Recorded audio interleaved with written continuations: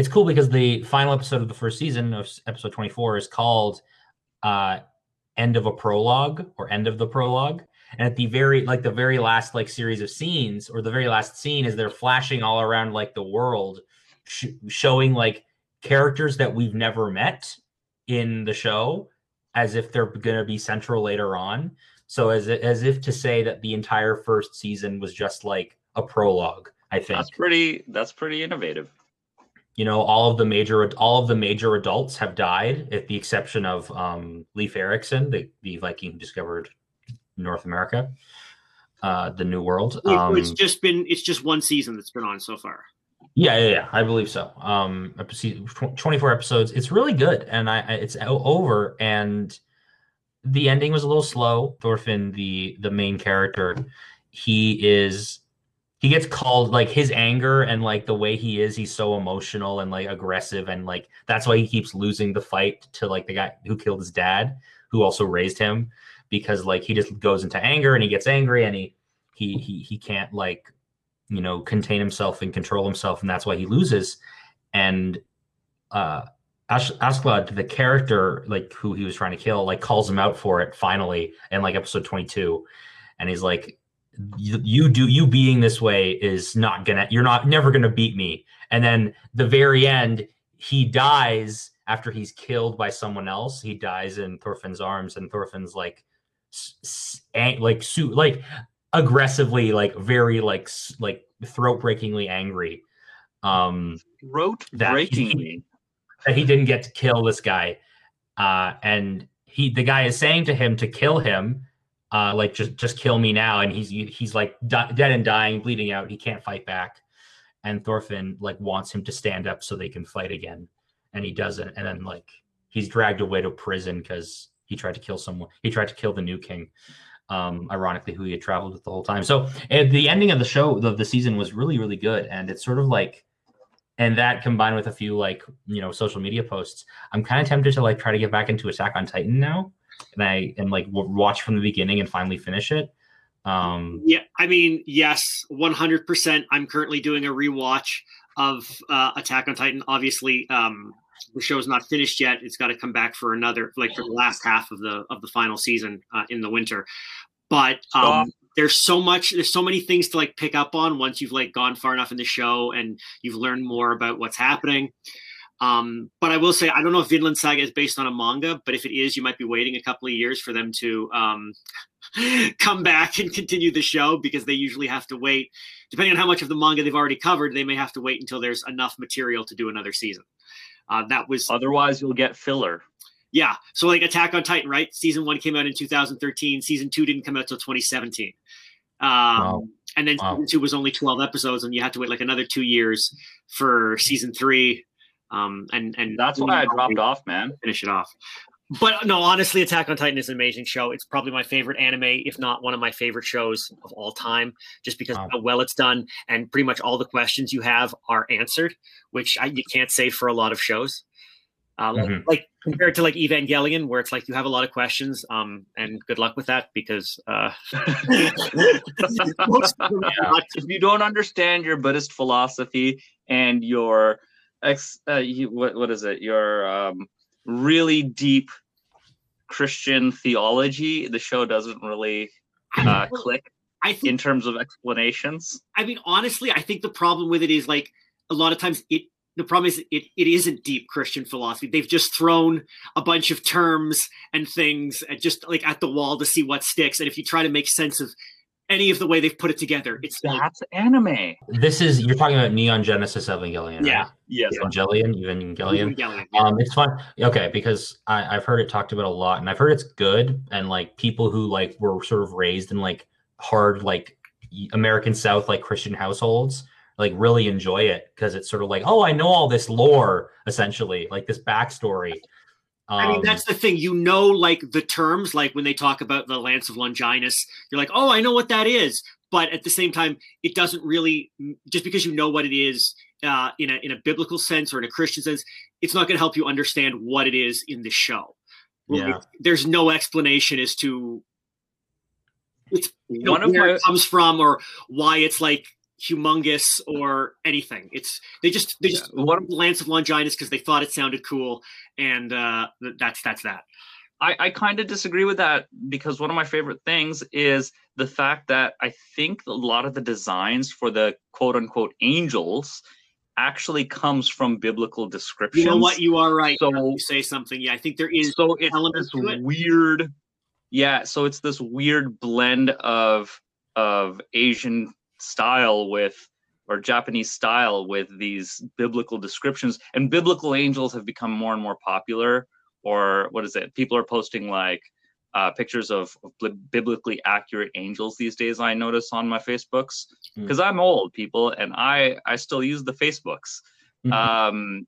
And yeah, it's so bizarre. Like it gives me a new appreciation for that series on a visual level. Okay, so I will walk back a little bit of what I said, but I still maintain that there's a lot of stuff that's just kind of thrown in there without giving a lot of thought to it. Hey man, that's anime. They love European names and ideas. Like, how many times have you heard the name Jaeger in an anime? Yeah, Oh, they love that name. Pacific Rim. Like it's one of my problems with Pacific Rim, other than the fact that they're terrible movies. It's that like the robot that's in the Pacific Rim, right? So the monsters being called kaiju make plenty of sense. Japan's right there. But for some reason, the robots are called Jaegers, even though Germany is like literally on the other side of the world, right? I love that stuff. Yeah. So you have to go into Evangelion. I mean, I think part of the charm of it is that there are some answers to be had, but you have to kind of work through them yourself and like talk to other people. But at the same time, there are certain things that are just kind of raised, and I don't know if it's partly that the creator maybe changed his mind at certain points, but there's like if you try to figure out the difference, at least in the TV series, between Gendo's plan and Seilei's plan, you really can't. I think they make it a little clear in the movies that are retelling the series, but like I kind of get how their goals might be different, but exactly the means to achieve these goals, how that might be different. It's like, because I just did a rewatch of that with friends as well, and we really come to a conclusion. There's a huge love-hate with that anime, and I love the fact that there's such a polarized reaction to it, because I think it's perhaps one of the most artistic animes for that reason, because it's so interpretable. Despite its very clear narrative, but there is so much to interpret in this anime, and there's so much to love and hate about it. At the same time, there's so much to infuriate you, like Shinji, but it's still that's the thing. It's art, man. It really plays up to the idea that evokes a lot of thought and emotion without spoon feeding us that you got to become a Hokage, and I respect that. Another thing that I think is interesting, like I don't know if you've read the manga of Evangelion. Nope. But there's a little bit more information in there. Certain things are presented in a different way, and when you think about because like Evangelion, I guess they kind of took inspiration from like the Greek for gospel, it's Euangelion or Euangelion, I think is how it's pronounced. I'm not too sure. But just the idea that there's different interpretations of this story, the manga, the TV series, the retelling or movies. I mean, it's kind of similar to the gospel in that way, in that there's different things to interpret in it, and there's different kind of tellings of the story.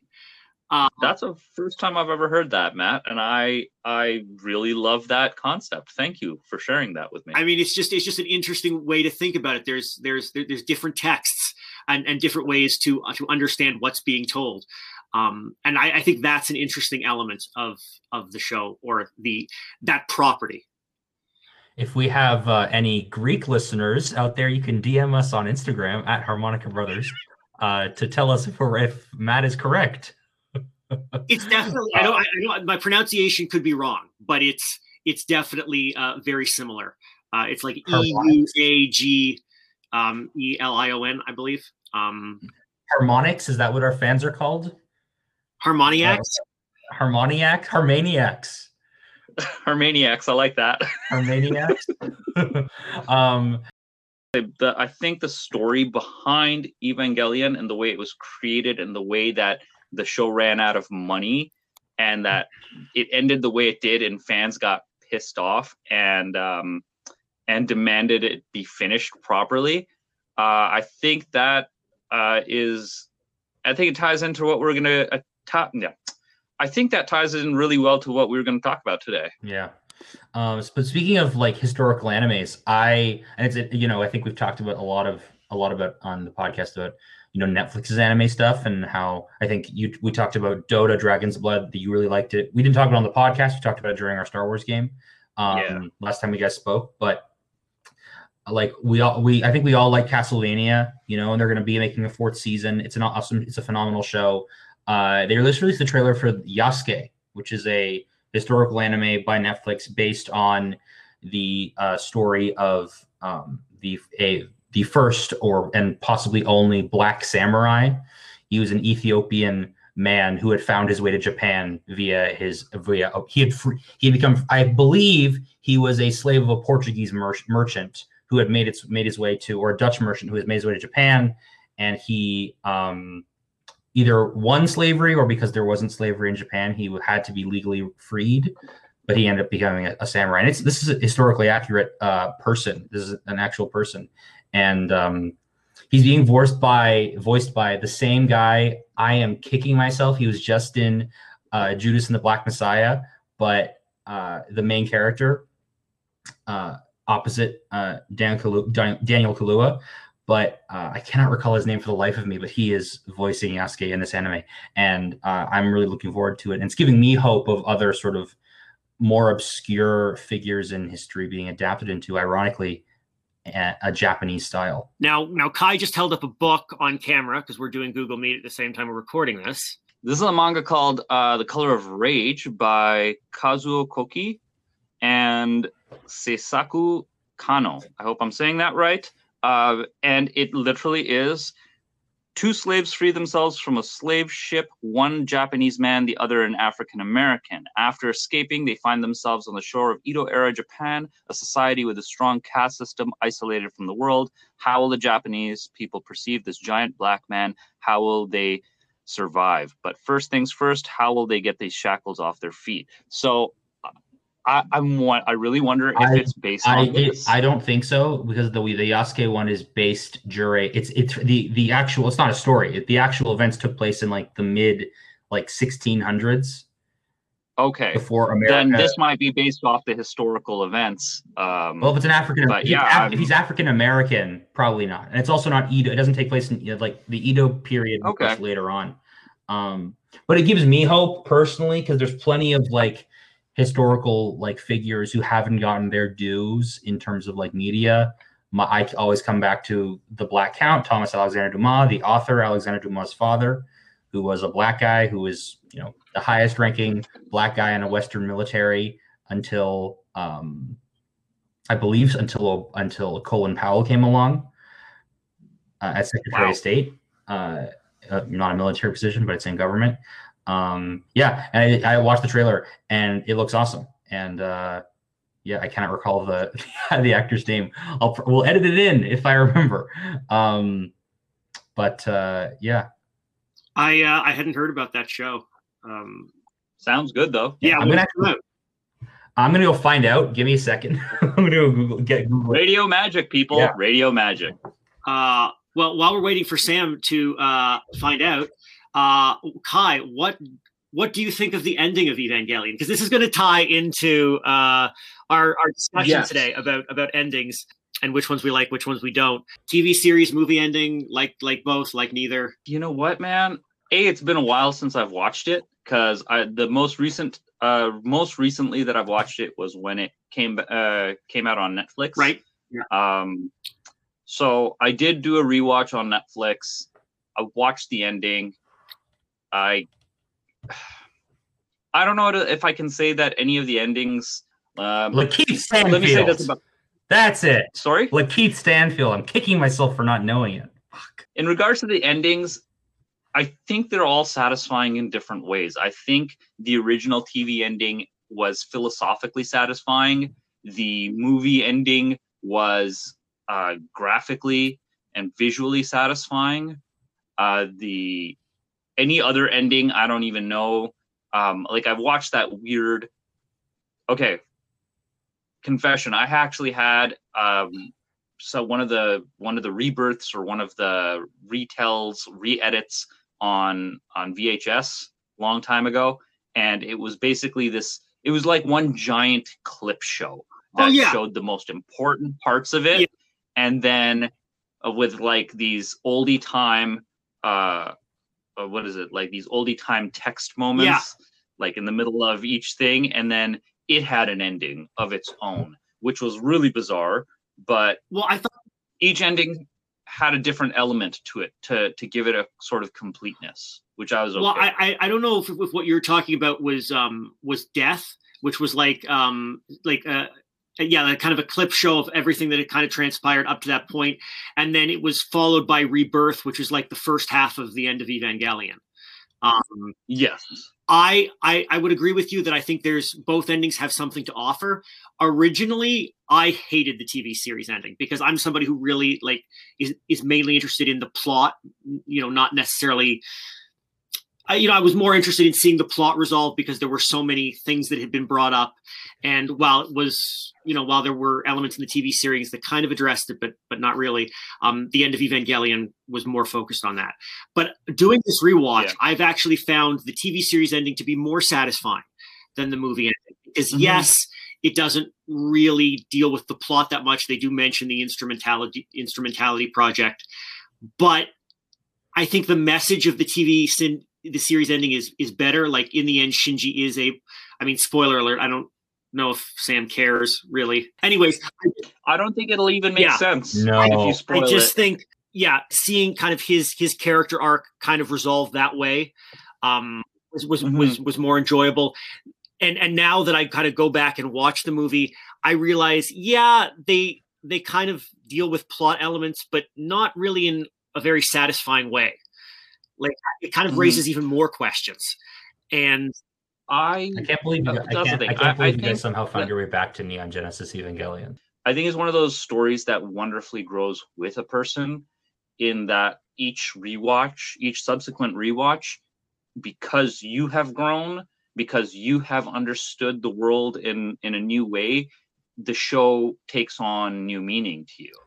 And I think, or you see different elements of the show, or you connect with different characters in different ways throughout it. And I think that is one of the strongest points of this show, is its rewatchability, even if you feel unsettled or disgruntled by the way it ended. I think it's entirely possible that if it's all out now, I would watch it. Yeah, it's on Netflix. Of course, it's only 26 episodes plus the movie. And then, like I said, there is a retelling, which is 4 movies total. The 4th one just came out in Japan. I've been trying to avoid spoilers because I don't want to know how the new version it did. Finally, I think it's been in development. So the first movie came out in like 2007, 2008, and the last movie has only just come out. So it's like a 12, 13 year. But there's a reason why. There's a reason why. The director, he actually went to work on some of the most recent Godzilla movies. You're correct.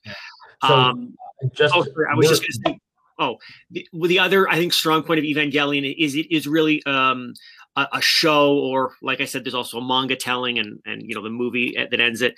It's a show that really begs to be watched with a group of people, or at the very least for you to watch it and then talk about it after. It really kind of encourages, like, there's a social element so that you can just discuss it. Because the answers aren't just spoon fed to you.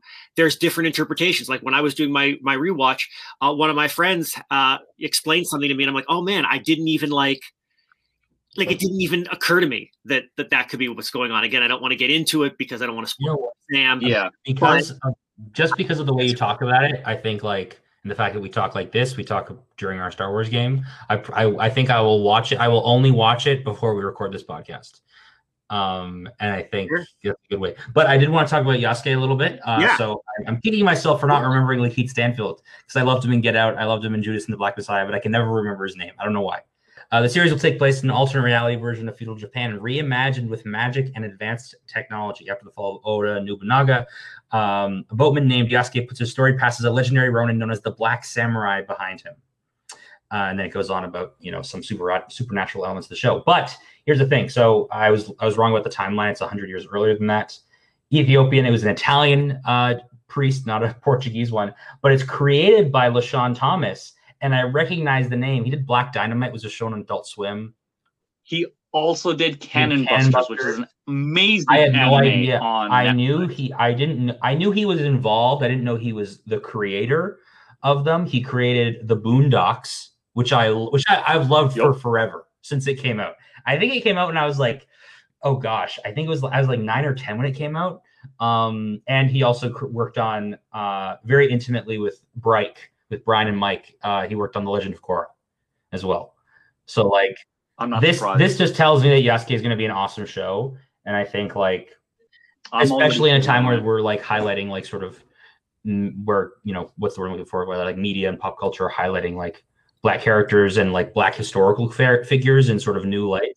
And this looks like a very new and exciting take on the story. I would have preferred something a little more like not gritty, but a little more like historical epic in like the vein of like a Ridley Scott movie. But like, you know, the magic and advanced technology layering in into this Yasuke show, I'm really fucking excited about it. Now, Sam, for our listeners who kind of hear Ridley Scott and squint confusingly when you say historical all epic, they can think of like is it's Blade Runner and stuff. Ridley Scott. And when I think of Ridley Scott, I think of Gladiator. I think of that's the big one. Gladiator's the big one. Okay, that was Ridley Scott. I was just like, what? No, I guess Blade Runner could be theoretical historical fiction. Or future fiction, you know, but like I think about him for his like or like Kingdom of Heaven, Robin Hood, Black Hawk Down. Those are all historical epics, right? Sorry. There you go, listeners. That's what he was referring to, not Blade Runner. Stop being so confused, listeners.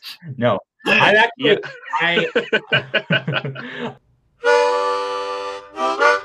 you know, I love to read historical biographies, especially with that narrative journalistic take that is very easy that they put into movies. And John Legend, if you're listening, has had the film rights to the Black Count for like almost 10 years. He still hasn't made a movie. So I think he might turn it into a musical. I would honestly, but like you could make it a musical for sure. It's the French Revolution. It's you know, but also there's plenty of French Revolution musicals. But also sort of putting in like the race element and like sort of exploring that would be really, really cool. Especially because he married like a white woman. His children were like all white presenting. I think most of them were anyway. He was at one time an acquaintance and later the arch nemesis of Napoleon. And they we are not talking about John Legend. No, okay. No. Yes, you're right. Okay. Just making sure. The guy who played Napoleon Dynamite, whose name I can't remember, is the arch enemy of John Legend. And that's a movie I've not watched. Napoleon Dynamite. I think I saw the first. I don't think it's that amazing, but it's kind of just one of those films that a lot of people have seen. Yeah. Yeah. But speaking of Black creators, Falcon Winter Soldier, guys, we all caught up. Yeah. Yes. Guys, episode 5 was probably like episode 3 was my favorite episode because it brought in Isaiah Bradley, but now episode 5 is my favorite.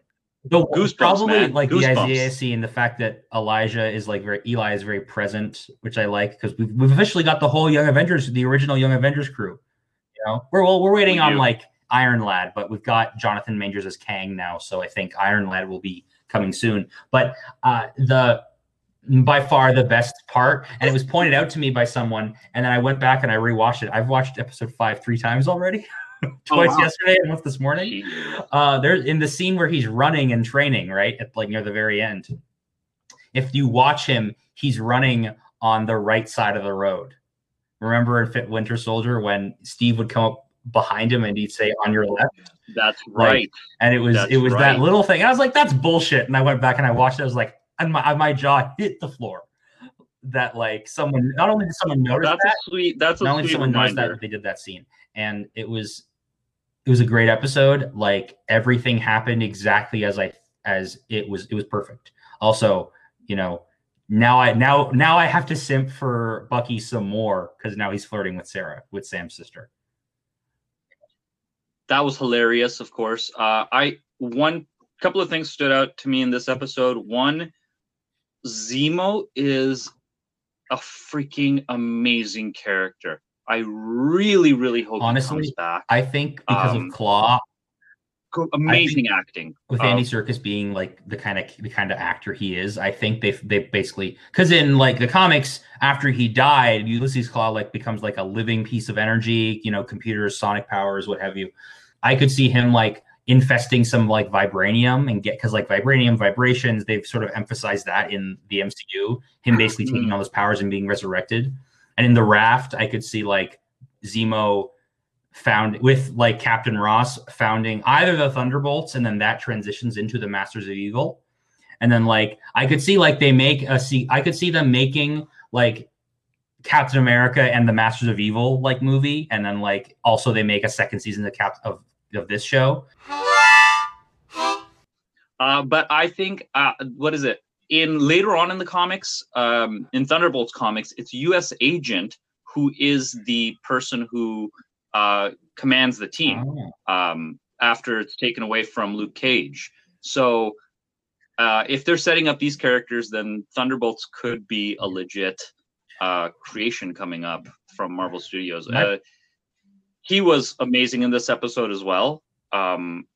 Brilliant acting. I really thought Julia Louis-Dreyfus was cameoing as Veep.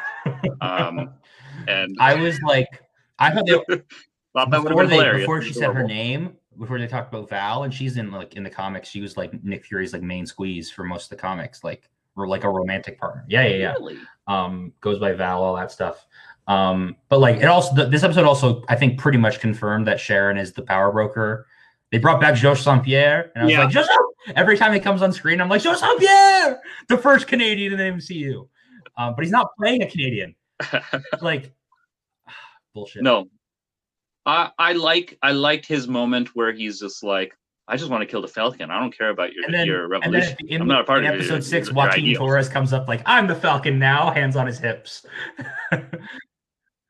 That would be I don't pretty think cool. they do it. I don't think they have him like in the suit, but I think they have him like repairing them and like basically being like, yeah. And I think I think Sam does have wings now. I think he does have like new wings.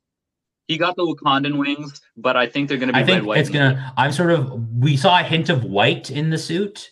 So in the episode, so I think it's going to look a lot like his like Captain America costume, which has a lot of white in it, especially near like the neck and the face and the shoulders. They put him in red and blue during that montage for a reason. And I thought that was a really nice touch. It was subtle, but I thought it was a really nice touch. And Matt, you got your training montage. How did that feel? I mean, it was really well done. Did it fill out the story a bit for you? Whether it was, even if it hadn't been there, I don't really think I would have had a problem with it, only because the show is just so well done, and I'm so invested in these characters. And honestly, like when I'm watching it, it's very easy to forget that, this is also a universe where like giant purple aliens try to like snap half of the population into existence and things. The three. Yeah. What is it? Wizards. What is it? Wizards, androids, and aliens. Yeah, androids. Because it feels so grounded and so real, and the topics that they're dealing with are so resonant that you forget that this is also the same universe where the Guardians of the Galaxy are flying around and there's a talking raccoon. All right. Bet. Bucky discovers D&D and he runs a game for Sam's nephews. But like, here's the thing. The one thing, like, I think also two things about like the whole SHIELD training scene. I think it shows that like, if you're not a super soldier, this is what you have to go through to be able to use this shield. Not just like back and forth, like with like what John Walker was doing, right? It was hitting something once and it would come back to him. But Sam is learning how to hit multiple things just like Steve did. I think that's very like resonant. But also the scene where his younger nephew is like tracing his finger along the shield. For me, that was so this is gonna make, I think this will make us all emotional. That was very reminiscent for when I would see Chadwick Boseman interacting with like young black boys and black kids who would be finally able to see themselves in a superhero. And I think it was very like reminiscent of like those sorts of like real life interactions now on the screen. And I think it was very much, it wasn't just like oh, my uncle's Captain America. It was, I think it was a little deeper than that. Just that little like tracing his finger on the shield, and then them playing with the shield, of course, earlier in that same episode. And for the listeners, I got to say that the three of us, pale skins, you're not. We completely, Kai. We completely accept what? No, I gotta finish this the way I gotta say from it. The Islamic Golden Age. I'm pretty sure you're. Yeah, I am brown technically, but I'm still pretty pale skinned, so I'm gonna stand by this. I understand that the three pale skins you're listening to are not going to be able to fully delve into the racial implications of this episode the way with the integrity and that it truly deserves, because the iconography, the message, the interplay between the characters, that moment where Bucky says, "I'm sorry, I didn't understand that." It was perhaps the most iconographic episode of this series there has been, and this is the episode that has actually made me say, "Okay, now I really love this show as much as I love it more than WandaVision." To me, the training montage, it highlighted how this black man has to work so much harder than those two white super soldiers, and to hold that shield, to carry that shield. And that, to me, like that training montage, that symbolism was so heavy and so layered, and just seeing him rise up to that, and then seeing his nephew touch the shield near the end of the montage, that's what really, like, that slapped for me. That slapped me in the face. That was just like, wow, the people who are making this show really have their shit together, and I finally get what the show is about. And one of the other things I noticed regarding race was, I I don't know the actress's name, and I'm sorry about that, but the main villain, whose name Erin Kellyman, Carly Morgenthau from Solo. I love the fact that she is so racially mixed and or ambiguous. It really breaks the trope of having a specific ethnicity as your villain. This is a kind of, it flips the script by creating this multi-ethnic coalition of quote unquote villains, because I do sympathize with their goals, and I hope that doesn't put me on a list. But if the FBI or the CIA are listening, thank you for joining us. That adds more listeners to our. Edward Snowden, welcome to the Harmaniacs. But canon. But I'm happy to see that, and I'm happy to see Marvel really such a mainstream platform challenge this. Yeah, like these just notions. like little side note on WandaVision was like, WandaVision was very internal. It was about one woman's trauma. It was very personal in that way. Mm-hmm. Like it's more like it was magic. It was cosmical. Falcon Winter Soldier is not it is about Sam, but it's not about how he overcomes. It's like there is, of course, like trauma that he as a black man has experienced, and not just living in the world, but living in America specifically, living in the South, which they sort of do come back to. I don't know if Sam Wilson is from Louisiana in the comics, but maybe that's something that Anthony Mackie wanted, because he is from Louisiana in real life. Although his accent is stronger in real life. I think that it ended up being, I think, about that, but then not just overcoming it, but basically choosing to, like his sister says, you're going to let some grumpy old man like Isaiah Bradley decide for you whether you can Captain America or not. And I think that sort of speaks to sort of the intergenerational trauma. It speaks to how, you overcome something that those came before you, not just they not they choose not to, but rather he is just choosing to not even engage, right? Which you can understand, which you can really sympathize with. It's interesting, like we almost get more of the trauma exploration of the internal side, like in WandaVision, from Bucky as the deuteragonist, as the secondary protagonist. But I think just on a wider, back on the wide, the show's exploration, like, and seeing like how a lot of like creators, especially Black creators, are being like we're being gaslit this whole time. Like, oh, the show, saying through episode like 4, the show wasn't about race. And I'm like, the comic that it's based on was about race. Comics are inherently political. You know, the farthest you could go was make, you know, Steve a scrawny Jewish coded kid, and still you can get that he is okay. This is as oppressed as a person we can put on in a comic book when Captain America came out, right? And now just how they're exploring that further with Sam, and how they did in the comics, now they're doing it now, and how now in the MCU he's actually going to stay Captain America, not like in the comics where he's no longer Captain America.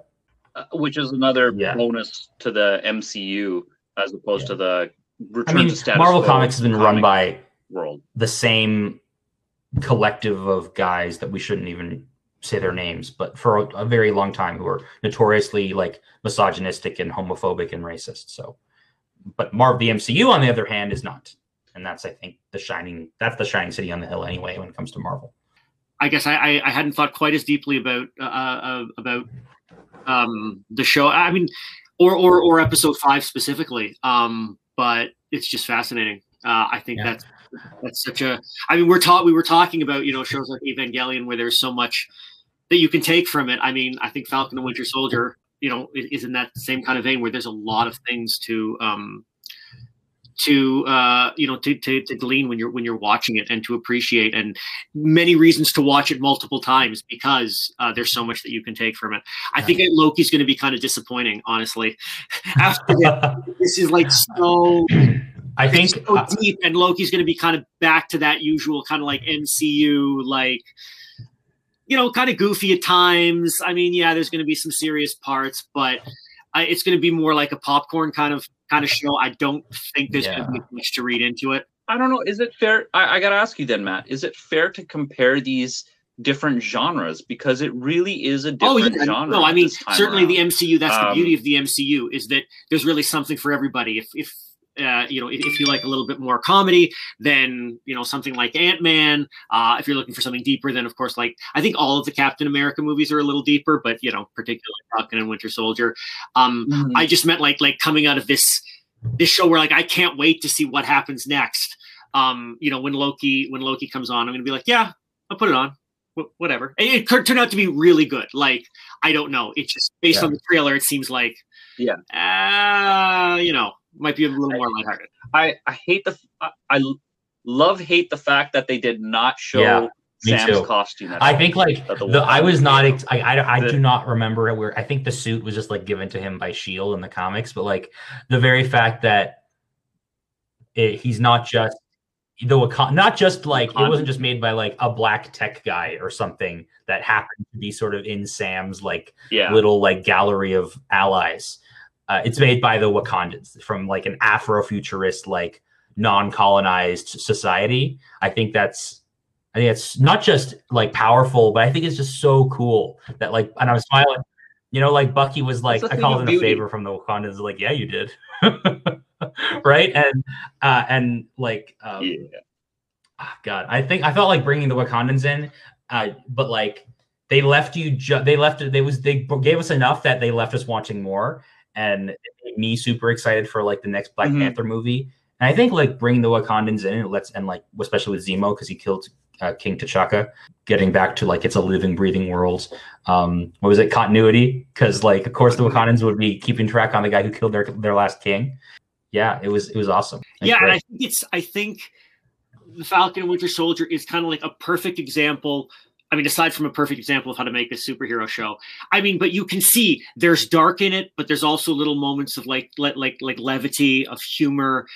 I think DC could learn a lot. Like if you want to make a show or a movie that's grounded and that has dark elements in it, I think you should kind of follow the kind of example that this show has set up. It shows that it is possible without making something completely pessimistic. And I mean, just look at episode 5, where like you see that Sam, he has many reasons to be pessimistic and to feel hopeless, but you always see that hope in him.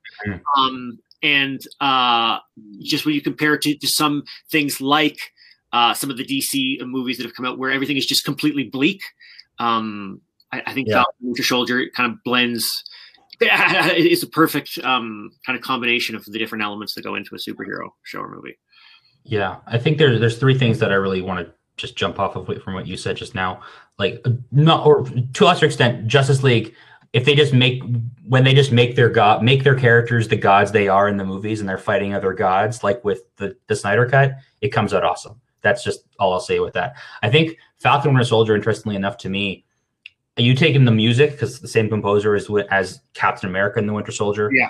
The Falcon and the Winter Soldier feels more like a sequel to Captain America 2, more so than Captain America Civil War. But also it's interesting because there are scenes in Captain America Civil War where like Sam says to like Steve that I don't know if we can save this guy. We're talking about Zemo, right? And now talking to Bucky in episode 5, where Bucky says, can she even be saved? Or convinced Zemo says she can't. And then he says, we have to. And then Sam says, taking what Steve told him, we have to at least try. Right. It's that whole like iconic Captain America, like comic book quote, like when the whole world's telling you you're wrong, but you know you're right. And they tell you to move, you stand your ground, and you tell them no, you move. Right? And I think like Anthony Mackie as Sam Wilson is really embodying that, and he's not just like the Black Captain America. What the comic was doing and giving that sort of role to him, in the comics, it didn't come out of nowhere. But Bucky had been Cap already. Like there were other people you could have given it to. But whereas in the MCU, it does feel not like it didn't feel earned. It would have felt more earned in the comics. You gave it to like a character like Eli Bradley, or the second Patriot after him, who was named Rayshawn Lucas, who was currently actually Sam's Falcon sidekick. So as Patriot, but it feels a lot differently and more like resonantly earned, because if you look back, you can really see how Sam has grown and changed, right? Like he's also a veteran, but he worked with guys and he had to come home from the war. Steve didn't come home from the war until he rejoined Peggy after the events of Endgame. And I think Anthony Mackie. I want to piggyback on your point, Sam, about Marvel and DC and you too, Matt, and that I think what this show really nails, and in fact, and WandaVision as well, is that it really embodies the tradition of science fiction and fantasy, that it uses these fantastical elements to really focus in on or highlight characters' humanity. And that is something that I think it's a lot easier for Marvel to do that because of their very human and limited characters, as opposed to, DC kind of looks at it as gods trying to blend in and understand the people they protect. But with Marvel, it's the characters themselves trying to understand their own humanity, or in the case of Zemo or again, I forgot her Erin name. Kelly. Carly, which the character or the actress? Yeah. Carly Morgan. The character, Carly. They're trying to battle with their humanity. Like, how much humanity does this character have left? How does this character show their humanity? And I think that this show is really pushing at that and really making that. I think bringing that to the Marvel forefront. Is, if you want to boil it down further, I think what you're saying is, tell me if I'm wrong, Marvel is humans who need to fight gods but are ultimately humans, and DC is gods who fight gods who try to be human. And a lot of the time, like in any story, whether it's Batfleck or the Justice League comics from last week or from 50 years ago, Batman is like the audience's like vehicle for seeing these gods at work. Yes. Is that where you're getting at? Yes, absolutely. Yeah, it's they approach it differently, but we can definitely tell when they succeed. And Falcon and Winter Soldier is one of the best examples of a successful observation of humanity through superhumans.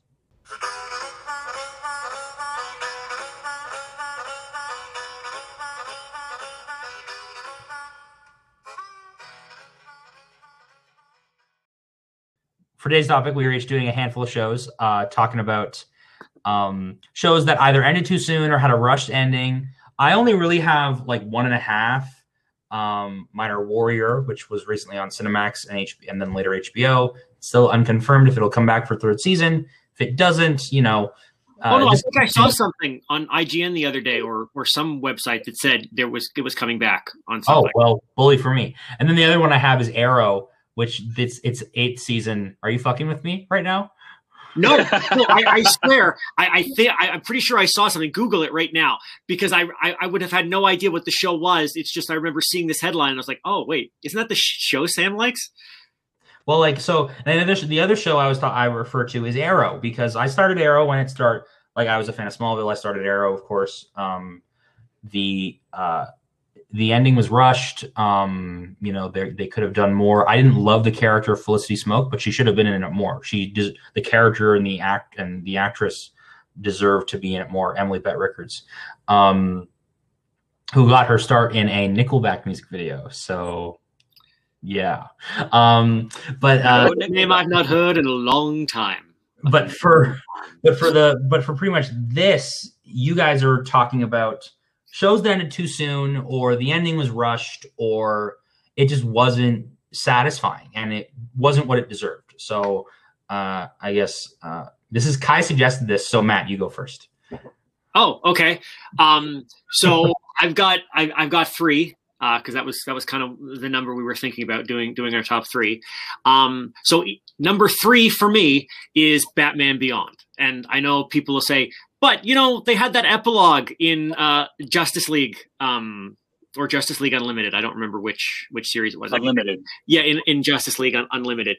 But, I mean, for the longest time, there really was nothing. It just ended, and then they moved on to Justice League. And even though it got that epilogue, which I love that episode, there's still a lot of stuff that, I mean, we really never got to see. Like, we never got to see Dick Grayson in the Batman Beyond world.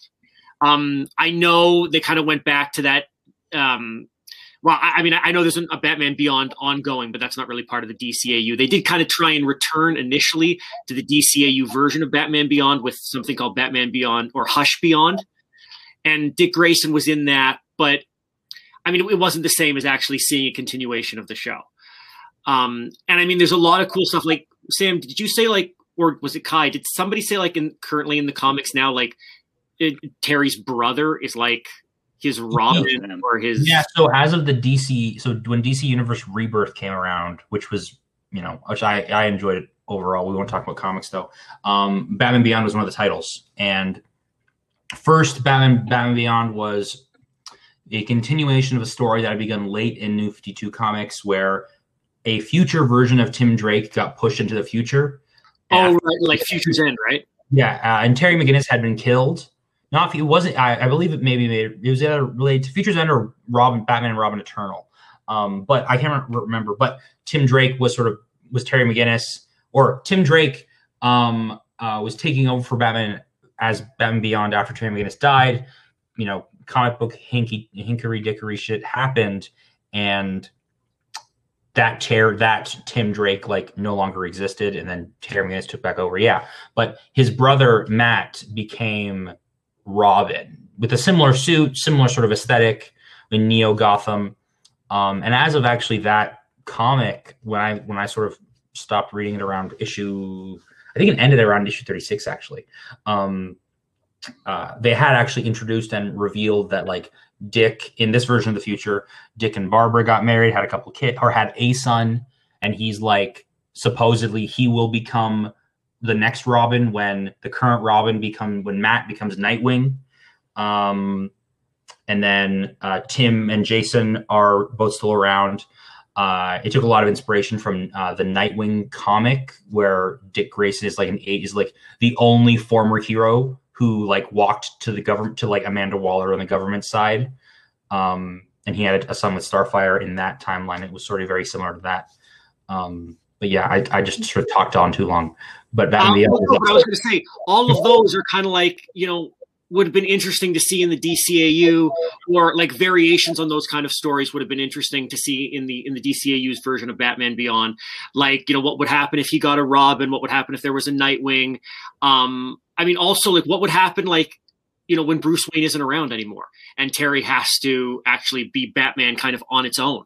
These are all things that were left unexplored. I mean, also they had, I thought they had some pretty good villains like Blight and what was her name? Ink? Ink was great. Yeah. Royal Flushing was great. Yeah.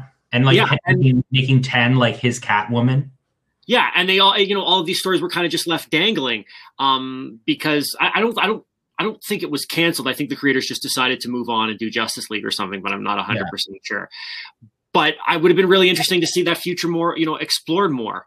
I mean, you could actually even make a case that even like Batman the Animated Series kind of ended too soon. Yes, we did finally get to see his final, confrontation with the Joker in Return of the Joker, a Batman Beyond movie, ironically. But that was very much, I felt like, a sort of a spiritual. It provided some finality, I think. Yeah. And I mean, even Batman Beyond itself kind of shows you what becomes of Bruce Wayne. But the Batman Beyond world, we've never even really seen. Yeah, it's explored in comics, but we've never seen a movie or any live action, adaptations of it. And so it really feels like we've missed out on something. Yeah. Rumors abounded. Like Will Friedle, I'm a huge fan of Will Friedle, and that's where started it. You're going to talk about the Shokai. He was the voice of Lion-O in Thundercats. He's talked about it, and he's like, he's been asked, and he has a line that he gives off every time he's asked, like, what should they make a live action Batman Beyond? And he's like, yes, absolutely, they should. They should cast unknown people, and Clint Eastwood to play Bruce Wayne. And like, there's a little bit of time where like Robbie Amell, ironically Stephen Amell's cousin, Canadian, from right here in Toronto, was sort of campaigning to be Terry McGinnis, and he would be pretty good if he was like 10 years younger. But yeah, a live action Batman Beyond is one of those things where like they could make it and the movie would make $1 billion. I would much rather the next Batman movie be a Batman Beyond movie than see kind of Batman, Bruce Wayne's story already again in live action. But I mean, whatever. You could make like a really good if they could make like a really good like live action, like very cyberpunky, like a 6 to 10 episode like miniseries or first season on HBO Max. Would you get an unknown to be old Bruce Wayne, or would that guy be a name? I think you don't. I think you don't cast someone. You don't like. I don't know. You don't cast Michael Keaton, right? Or you do. You go all in on something like that. You don't. I'm gonna pitch that if they were to introduce a live action Terry McGinnis and Batman Beyond, do it on the Titans show. Bring him into the Titans show, and then as a time traveling thing, and then send him back, and then that's the start of his. They cast a blonde, balding British guy to play Bruce Wayne. Titans sucks. And that Bruce Wayne was amazing. I love that Bruce Wayne. Sure, they should have colored his hair, but he was a great Bruce Wayne. Bottom line, they had to have a scene where he mansplained to the 4 female members of the Titans. No. I would actually. Oh, I didn't. I don't really. The thing is, I never really paid attention while I was watching it. It was more of a background show, so I don't recall that part. Okay, so I'd rather that the first live action Batman Beyond not be attached to a show that's only quality is that it's good to put on as background noise. Okay, fine. Then how about Doom Patrol? This is the thing. This is the marker of a good show. Sidebar. I couldn't remember a scene in an episode of Avatar: The Last Airbender right after watching it. This is the whole show again. So I go back and I watch the episodes. It was the Firebending Masters, the one where they go to the Sun Warrior culture. It was like the first of the Zuko field trips in season 3. And like that show is so good. I put it on for background noise and I ended up watching it. Right. Okay, I feel you on that. There's certain shows that can't just be put on while you do something else because like they will draw you in. Yeah. Is that for Batman Beyond? Yeah, I also would have been interested to see, Batman Beyond continuing to interact with the future Justice League. Like, we got 2 episodes, but that was another avenue that, like, I think there's, but like the other heroes in this world of Batman Beyond. That lineup, ironically, was brought in because that lineup Kamandi, the last boy on Earth, goes to the future, goes to every timeline he can to bring all the Justice League he can for Death Metal. And one of the Justice League he brings is Justice League Beyond. Okay. That sounds badass. I want to read it even more. Like Superman, Wonder, or Barda, what's his name? Steelhawk. I know who you're talking about, but I don't remember. Yeah. Also, side note, I found this out today. Milestone Comics is coming back under a DC imprint, and they're resurrecting all the like Icon and Rocket, Static. I really want them to reprint the originals. I want them to reprint the originals in an omnibus book, and I will gladly. But also, you know what? It's not only a way for old creators to come back and like revisit their characters. It's a way for like new creators to be brought up, which I really want.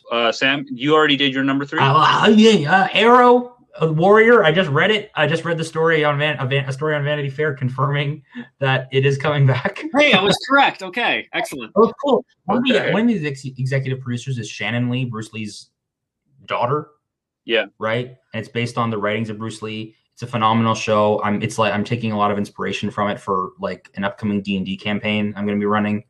And I love it. But before it was announced, Sam, why were you disappointed that it was over? Not only did they leave it very open-ended, they had like multiple cliffhangers. Like one of the main characters, probably like one of like the only white woman in the show, or one of 2. She like is put in an asylum and is accused of like a bunch of shit, and like it's the late 1800s in America, so like she's not getting out of that asylum easily, Yeah.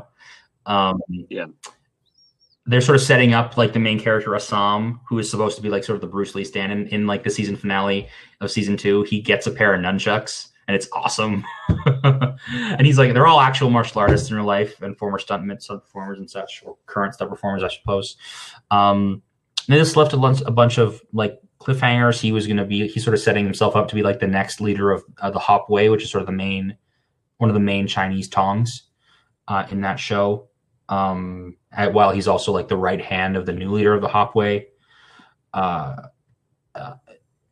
It was so good, and there was so much more they could explore. They were getting a little more political. Like this like leader of the Irish mob chose to like stop being a mob leader and like start representing his Irish people in like politics and such in Sacramento.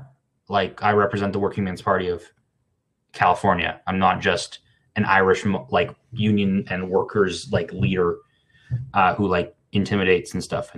And the moment in that season 2, in the finale, they do finally like sort of cross that line. It's like, yeah, there needs to be class solidarity. It's a lot about class, a lot about race, between like the Irish and like the Chinese. Like we're putting ourselves against each other for no reason. And the white people on top are benefiting from our animosity. They can just get cheap labor out of it. Mm-hmm. We should be working together. And ultimately it comes to, we're not going to work together, but we're not going to fight each other anymore. And there's an awesome like fight where it's like the white Irish guy with his fisticuffs and classic boxing against Assam with his like Eastern Kung Fu, and Assam only just barely wins at the very end. And that's like the last fight of the episode. And it's a great show. And I'm so happy now that it's getting a revival for a third season. And if it gets a good ending, especially, I think shows need to do that more. They need to end their they need to end seasons. Especially if it's not like something so, where there's going to be an answer so fast on a network, and you have to like beg and scrape to get a good ending because you left your last season on a cliffhanger. Like shows like Warrior should be made with like every season ends, right? And with like openings for like, you can imagine other stories, right? Like the end of the season of Young Justice is like that. My other 2 shows would have been Legend of Korra and Young Justice, but both of them got brought back, right? I mean, we should say we decided on this topic because I think I brought up about how, with Picard, kind of the post Nemesis, Star Trek universe, kind of has gone in a different direction, and the books that were written essentially don't line up with it, but that they're still planning a trilogy to end that literary timeline. And I think that's trying to end stories in a satisfying way for fans is pretty important, and that's kind of why we started talking about this. What is your first show, Kai? For number 3 for me is actually a book, and it kind of falls in line with your current mood about revivals, Sam, because it was announced recently that it was going to come back. You guys can Google this right now just so you know what I'm talking about. And that is the comic book series from the late 90s, early 2000s, known as Battle Chasers, by Munir Sharif and Joe, the legend, the absolute legend, Joe Madureira. This comic was a fantasy steampunk crazy visual ride of a book.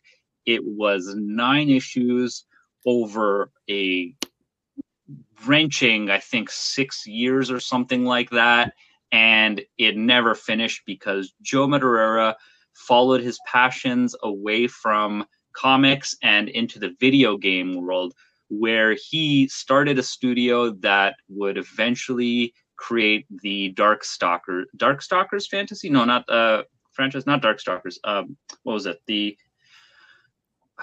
guys, little help here. The game where you play Death and the 4 Horsemen, and then you in the next game you're playing Wrath. Not Death. Sorry. There's 3 games so far. The first one you play Death. The next one you play, I think, Pestilence. The next one you play War. It's like you're speaking another language, bro. Give me a second. I'm looking it up, but did you read it as the issues were coming out? Because that would be brutal. I absolutely did. And look at the dates which they came out. 98 to 2001. You waited that long for each issue? I absolutely did, and I bought every alternate cover because I wanted every little bit of it. I bought the trades, even though I had read the books. I love this series, and I loved the artist. I loved the story. It was so why do you great. think, other than the fact that it ended on a cliffhanger, why does it need to be brought back? I think that the fans still, it was a great story. The fans still want it, and is there like with what Matt said? I think that's the main thing, that a show needs to be brought back, not just because there's a cliffhanger. Not just because the fans want it, not just because there's a cliffhanger, but because there are things they could explore that would be so enjoyable and so interesting. Is there anything really like that, with Battle Chasers, without really me personally knowing anything about it beyond what you're telling me right now? The game was Darksiders, by the way. Okay. He was the creator of Darksiders. So if you've ever seen the style, his visuals literally translated into video there's someone out there listening. I don't know what this is. I've never heard Darksiders, but there's someone out there listening how could you not hear about Darksiders? I've heard of it, but I've never played it.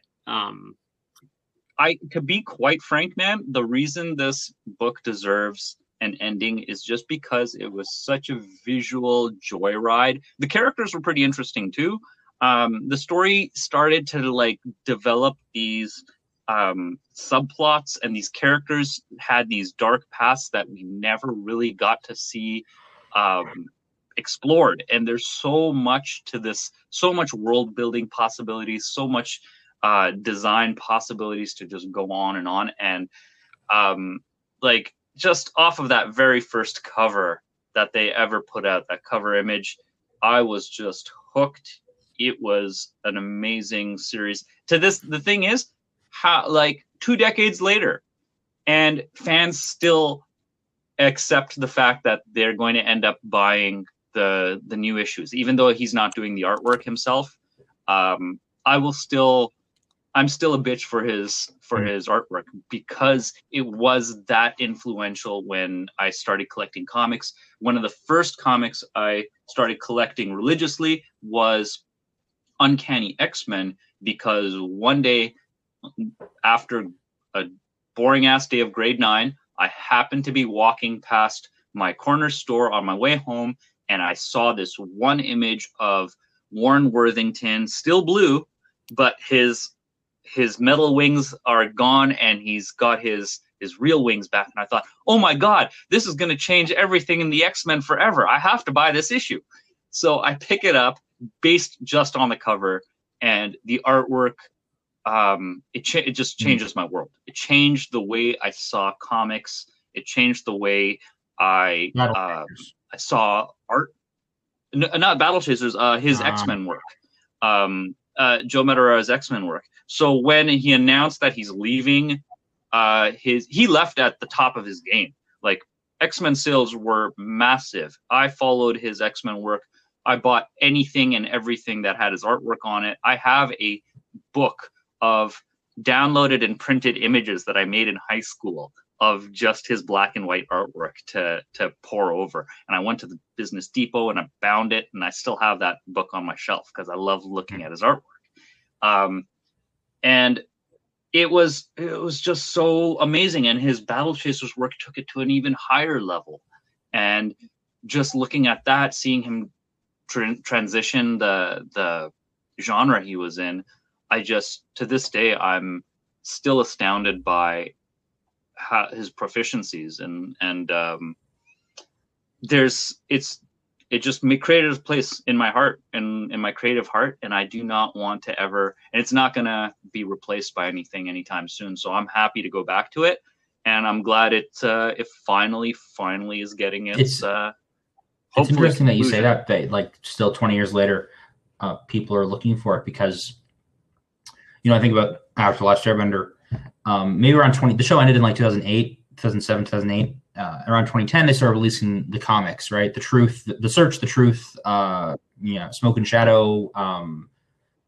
There's many more. They just released like a very short, like 45-page, like Katara adventure, where like she like realizes she can be tough and all this. Like, she joined the pirate crew, and it's only for like 8 hours in the story of the thing. It takes place sometime in book two, after they recruit Toph.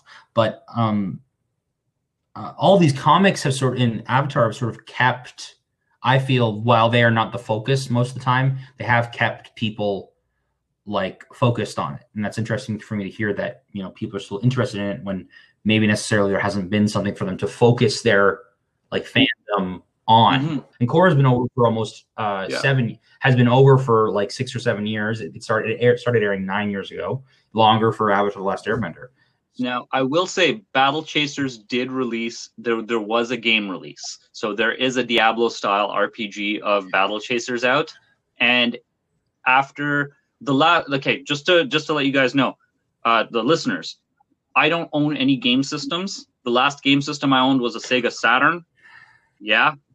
And the last game I played, because I really, really wanted to, and I had to play it on PC, was a South Park Stick of Truth, which was a phenomenal game. Battle Chasers is the first time I have ever wanted to, since Stick of Truth, that I've wanted to buy a video game and play it all the way through, but I don't know if my computers can handle it, and I don't know if I'm going to have time to finish it, or if I have to be like part of a guild or something. I hate that crap. Hate online gaming where you have to be a part of a guild to complete missions. Yeah. But yeah, I would play that. Oh, okay, Matt. Okay, my number two is Angel. The show about a vampire with a soul that was spun off from Buffy. I loved that show. I'm actually starting to rewatch it on Disney Plus now that it's on there. So it got canceled after 5 seasons. It got canceled with enough notice that they were, that they were able to film the last couple of episodes knowing that this was going to be the end. So of course some things had to be a little bit rushed, even though there is kind of a conclusion. So basically, I mean, the way it ends is Angel and the people he's with, I mean, they end up just fighting like a horde of demons that have been released from hell. And then the screen just goes black as the battle starts, and you don't know whether they live or die. And they've said that was similar to how the show was going to end, regardless of when it ended. It was going to be kind of an open-ended finale. But there was so much that was left to be explored. They did come back to it, and they did do comics that kind of take place after. So there were, it was continued in one sense, but it's not really the same as seeing the actors actually playing these roles. And they had just introduced a new character, essentially.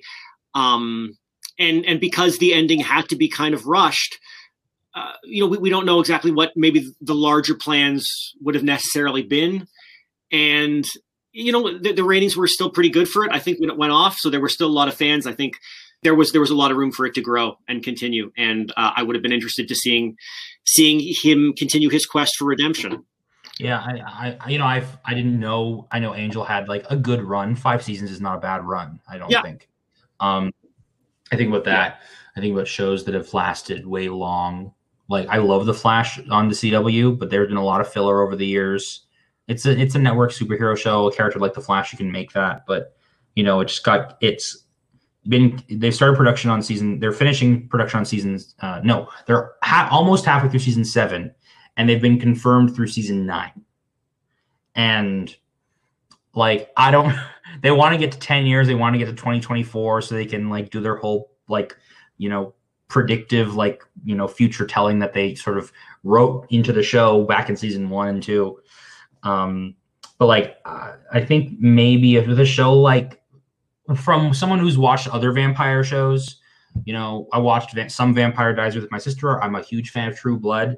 Even I've never seen Vampire Diaries. I know about it because I think it ended up on the same, because Buffy and Angel were like WB shows, or Buffy I think moved to UPN after, and I think Vampire Diaries was like CW, which is what those two networks named. True Blood came around. True Blood was based on books, the Sookie Stackhouse novels that came out around the same time that the Buffy movie came out, the original one. And so around that, the Interview with a Vampire, Vampire Fever. True Blood show was very different, but much in the same way that Twilight is a copy of the Vampire Diaries. The Vampire Diaries is a copy of True Blood. And so you can see that saga. They just get worse the further away you get. But as someone who watched True Blood, they started by season 4, and they ended up having 7 seasons. They were retreading ground, right? Whenever I wish shows had continued, I generally there is and I think we might have even addressed it when we were talking about our favorite comedies. There's really a limit to how long shows can go on before they start to suck and before characters start to be kind of caricatures of themselves. But Angel never reached that point. There were definitely missteps, many of them in season 4. And there's a few issues with season 5, but it wasn't really an issue of there being necessarily repetition. It was more, creative choices that were made. But a large part of the show revolved around this prophecy called the Shanshu prophecy, and it was that the vampire with the soul angel, was going to play, a major role in an apocalypse, and that after the apocalypse, if he filled his role, he'd become human again. I think it would be a mistake for him to ever reach a point where he necessarily becomes human and he's redeemed and all that, because I think a big message of the show was that the struggle kind of continues, the fight continues. You have to stand up and do the right thing, regardless if it's hard or whatever.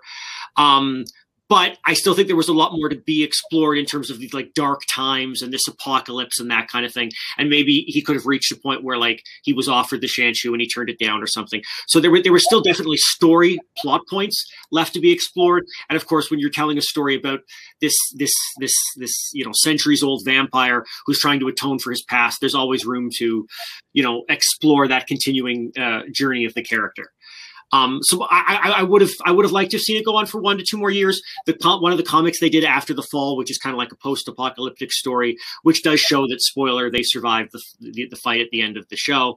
I think would have been really cool to see done on screen.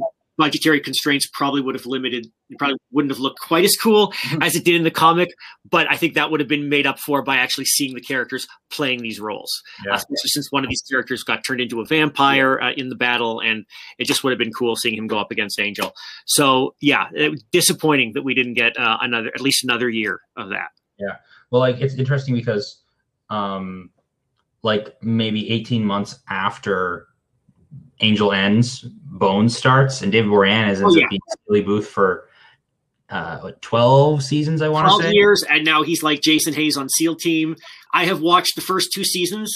I quite enjoy it. And I enjoy Bones too, but again, I mean, I didn't watch all 12 years.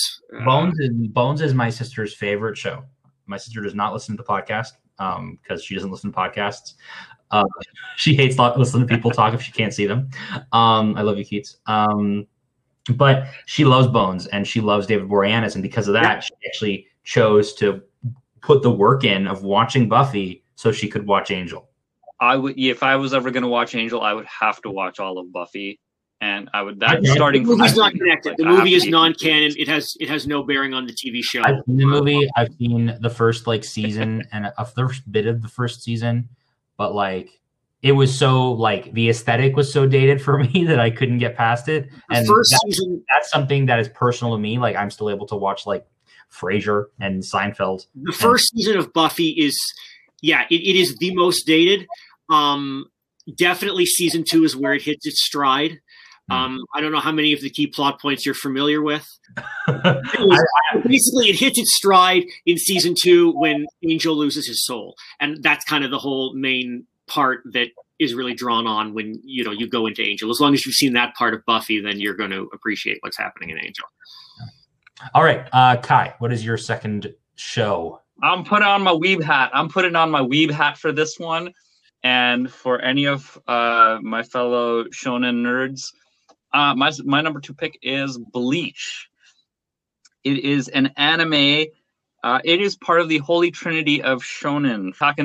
I'm talking about the anime based on the manga by the same name by, I believe his name is Tite Kubo. And it is a show about a young boy who can see ghosts and basically becomes a samurai ghostbuster.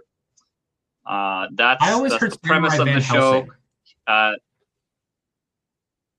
Yeah, sorta. But I think Samurai Ghostbuster is closer, is more accurate, because he's basically he's protecting humans from spirits that are going to eat their souls. And the show ended. So this show suffered from shonen adaptation. It has a grotesque amount of filler because the show moved faster than the source material did. And as a result, the show fizzled out after one of its major arcs. It basically he had the main character, Ichigo, beats his big bad from like day 1, season 1 kind of big bad that was really there. And he beats him. And then after that, I don't think they had any more material left. So they just threw in some crap for last season. And it sucked so bad. It was such garbage filler. I don't even know if it was filler, to be honest, but I don't think it was received well by anyone. But point is that it was so shitty. There's really no other word for it. Bleach fans, you have to accept that. The last season was so shitty that it just got canceled. And the book kept going on. And from what I've heard, the book ends really, really well. But we never got to see that animated. And there's been a petition. And mind you, this show aired from October 2004 to March 2012. So again, we're talking another show that has been off the air for almost a decade and has still had a constant request and push from fans to see the final arcs be properly animated and the show be given its I think it's still very possible it could come back. I mean, look, Dragon Ball GT went off the air in Japan in like 96, and in 2015 they started Dragon Ball Super. So as long as the fans want it. Yeah. Well, I mean, it's a completely different technically a lot of people say Dragon Ball GT right, is not canon. Like, look at how long there was no Dragon Ball presence on television, and then 20 years later it's back. So yeah. And that's the thing. That's basically the Shonen Godfather. So I think I would definitely watch, and I'm totally a Shonen nerd, and I'm totally somebody who did not care for the final season of the show as it stands. So I would like to see justice be given to this character for the fans who so deeply love it. Even though I still think Naruto was a better show or character. No, I mean, Ichigo, Bleach is sort of, it hit the shonen beats so hard that you could totally predict what was going to happen. He's going to level up and scream like Goku, but like in an edgelordy kind of way. So it didn't really provide that spiritual or mental growth that Naruto inspired to me, but I still want to see it. But Matt, what is your my number one is Enterprise. But wait a second, Matt. Didn't that show have an ending? Yes, it did have an ending. It still got canceled. But again, I think this is another example of they knew beforehand that it was getting canceled, and so they were able to come up with an ending. Not a good ending. While I am a huge Riker fan, I did not care for his appearance or Troy's appearance in the final episode. I thought it was awesome.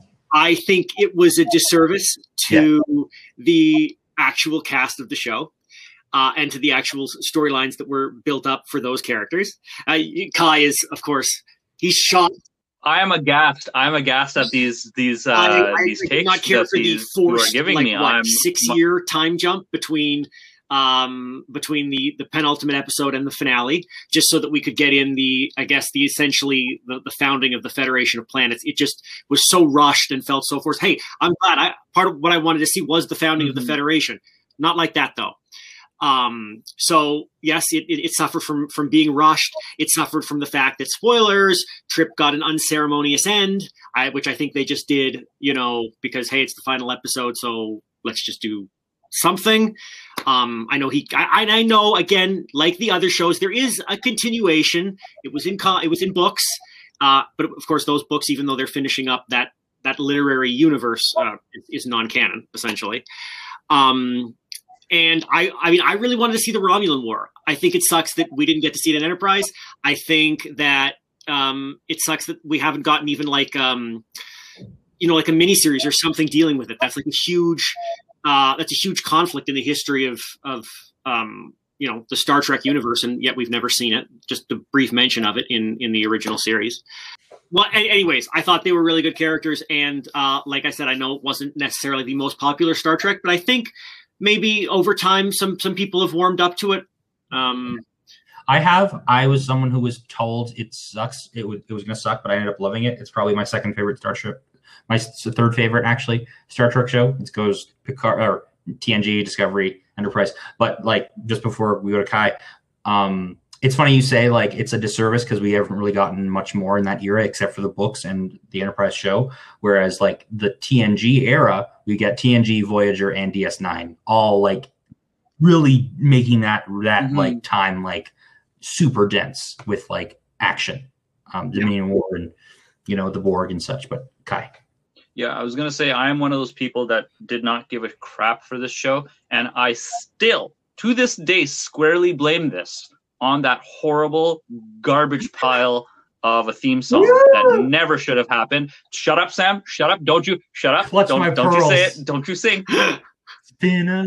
But once it made it to Netflix and I could skip that awful garbage pile of an intro, that was poison to my ears. The season 1 and 2 version is much better than the season 3 and 4. That's like saying that's like saying getting kicked to the face is better than being kicked in the balls. Is worse. It doesn't really improve it. I'm between Kai and Sam here. Getting kicked in the balls is worse. I'm between Kai and Sam here. I like the song. I just don't like it as the theme song for Enterprise. The ending theme, Archer's theme, that should have been the opening theme. That was. I think they're trying to get away from that. I think that they were trying to get away from like the very hard sci-fi of the last show was Voyager. I've watched like 2 episodes of Voyager, one from season 3, one from season 7, purely innocuously because my dad was watching it at the time. Again, my dad's a huge nerd.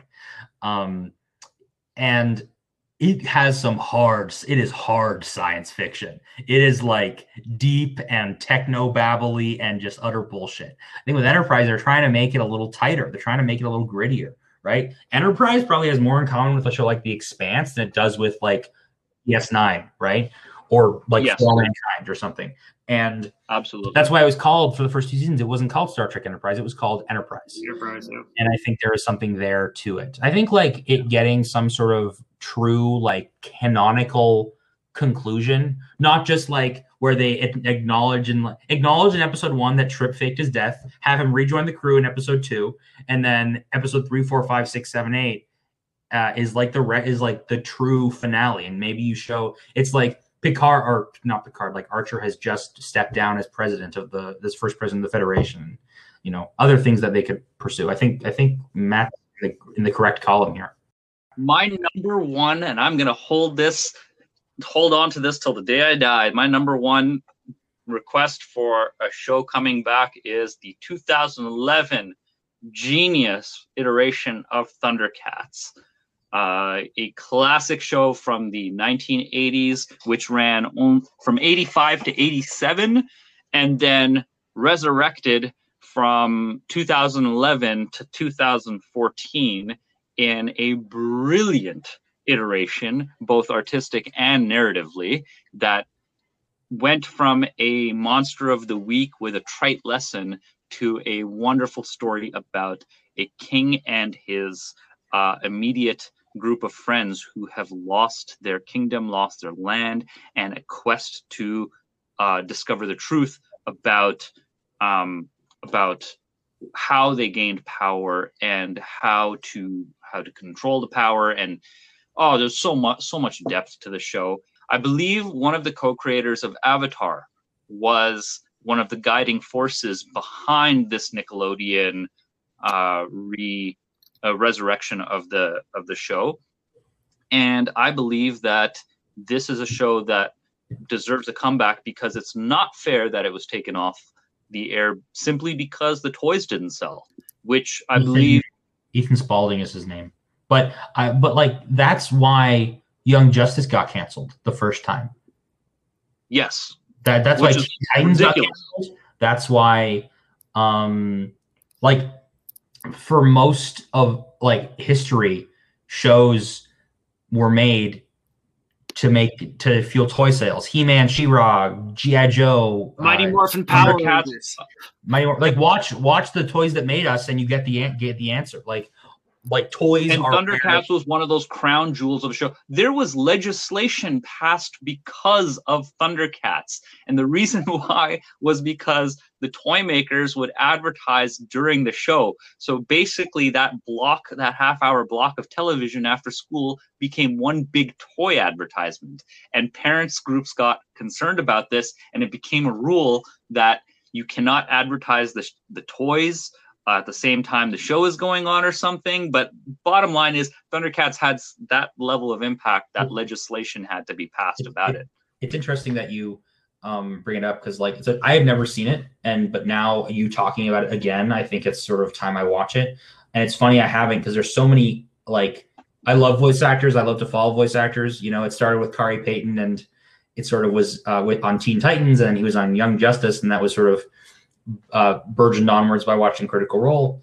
Will Friedle, Matthew Mercer, Emmanuel Chikri, who is currently in Superman and Lois as Lana, Kevin Michael Richardson, who else is in it? Robert Atkin Downs, a big actor, Clancy Brown, D. Bradley Baker, Michael McKean, Pamela Adlon, Corey Burton's in it. I'm just surprised I haven't watched it, and I get where you're coming from. And I think, like, I honestly, before Young Justice got revived, I would have said, meh. Like, I have as much faith in this as I do in that. But I think with someone thinking with the history of Thundercats, maybe. But have you built it up, or have you watched it again since it ended? Oh, I've absolutely watched it several times. Every time there's always some either visual detail or narrative detail that I realize. And the thing is, it's amazing that they had a ton of Easter eggs for old ass fans like myself. They had I don't know if you guys have, during the early days of the internet, the Wild West days of Kazaa and Napster and LimeWire. I remember LimeWire. I was a little at the tail end of LimeWire and then FrostWire. Exactly. So during those days, there was a Thundercats outtake reel that made the rounds on these things, and they had the voice actors basically just swearing at each other, flubbing. And one of the most famous lines is Panthro's voice actor. I forgot the gentleman's name, but he was a genius voice actor as well as actor as, I believe, Claire's father on the Huxtables. Kevin Richardson is Panthro. Yes. He once said something about a samoflange, and then Lino's voice actor laughs and he's like, "What the F is a samoflange?" And that joke actually got referenced, or that flub, that internet meme got referenced in an episode where Panthro says, "Hand me that samoflange," and another character's like, "What's a samoflange?" And it's those little things that dug into the hearts of old fans like myself. But there's so much there for new fans, because if you enjoyed Avatar, I really, really think you would love this show. The elements of technology and fantasy were brilliantly created. The characters had so much depth to them in this new iteration. I think it's a show that everybody could really find something to connect with. Wow. Yeah, I think it looks so cool. I think it's cool that, like, when I think about a show like Warrior versus a show like, Thundercats or Young Justice or Korra that gets brought back, animation is so much easier to revive, and I think that's why ultimately animation is specifically like American style animation, because most of the time when anime doesn't come back, it's because it's ended or it's based on something and they don't want to do filler, like with Attack on Titan. It's funny to me because animation is so much easier, so much cheaper, and you get ultimately you can get the same boons, the same benefits, right? Because like Avatar: The Last Airbender makes probably more money since it came out compared to when it came out, right? Yeah. For Netflix bucks, or the Netflix monies that are going into Nickelodeon's pocket, which are now fueling them. And I have no doubt inside of 18 months, Avatar and Korra will be off of Netflix and they'll be on like Nickelodeon's own streaming network, because they're doing because they've got a lot of content, a lot of good content in addition to Avatar and Korra, and then also on top of that, the Avatar Studios. So I think animation is really like, and also with my Fables needs, is really like one of those vestiges, like I think like the last hearth, the Helm's Deep of like creativity, because like we're not going to get an awesome D&D movie, we're going to get an awesome D&D cartoon, right? And you see little bits of it and everything from Castlevania to this Dota show, which I'm probably going to start watching now. It's really great. One of the other things about Thundercats that a lot of fans may not have caught because of their age is that this show was attempting to... Okay, so Thundercats was originally I believe it was a property belonging to the animation company Rankin Bass. Really? And okay. Yes, did, like, so Rudolph originally... and that company, right? Sorry? They're the Rankin Bass. That's the company that did like Rudolph the Red-Nosed Reindeer and like... I think so. Yes, this was they were in their heyday during the late 70s, 80s. So Rankin Bass was also responsible for they created this formula, the Thundercats formula, and then they said, okay, we got something here, let's do it again. And they created a show called Silverhawks, which was about space, I guess, bounty hunters that were cyborgs that had wings that could fly around in space, and they fought this bad guy the space gangsters called Monstar and his gang. And they tried again with the same formula, but this time on an environmental slant, and they created a show called The Tiger Sharks, which only ran in like little 15-minute segments in an animation cavalcade. Don't remember even what it's called. I think it was called comic strips or something like that. And like it ran next to something called Samurai Pizza Cat and Monster Camp Monster. Yeah, there you go. So, and the thing is, this new iteration of Thundercats actually featured Monstar as one of Mumm-Ra's henchmen, and you actually got to see one of the Tiger Sharks, Mako. You got to see him in the background in one of the episodes in the later seasons. So they were really trying to create this bigger universe, and they were trying to do something much bigger. And it was a beautiful love letter. It could have been a beautiful love letter to the Rankin Bass universe and the fans that grew up on that. Yeah. So I think that's what really I would want to see, is that sort of universe. A show like that have a chance. The Rankin Bass verse. I'm reading about it right now. Thundercats, Silverhawks, and Tiger Sharks. You could really see in today's day and age. You could really see like a not just Netflix now. You could see like Prime or Disney Plus or whoever the fuck picking up the copyright for pennies. You know, spending far less than they do on a show like The Witcher or Jack Reacher or what have you on or Falcon and Winter Soldier, and get essentially the same kind of outcry or not outcry, but like the same call and satisfaction from fans, right? Oh yeah, Thundercats has like a much longer history compared to, you know, Young Justice. Maybe not Young Justice because it's got like Teen Titans influences, and those go back to the 60s, but like compared to like Avatar: The Last Airbender or The Witcher, even, which is most the fan base is there outside of Poland and other parts of Eastern Europe. Most of its history is still rooted in, or fame is rooted in, the video game. Yeah. And that's the thing with properties that have, and I think that's the one thing about these revival shows that we've been talking about, or these shows that could be revived, is that they really do have a built-in fan base that is clamoring for it and is ready to invest in it again. And I think that's what these studios have a chance to capitalize on, is a fan base that did not get the satisfaction of the endings they wanted. They didn't get to say goodbye to the characters the way they wanted to. Like Young Justice alone, Young Justice was not near. I know for a fact Thundercats is more well known and more popular when it comes to nerddom than Young Justice. And Young Justice at its peak, I think there were like 9 million unique signatures on a petition to bring it back. Well, I mean, the other thing is, like, you know, one thing that I didn't mention in terms of things that didn't really get an ending or haven't gotten an ending so far is, do you guys know the game Shenmue?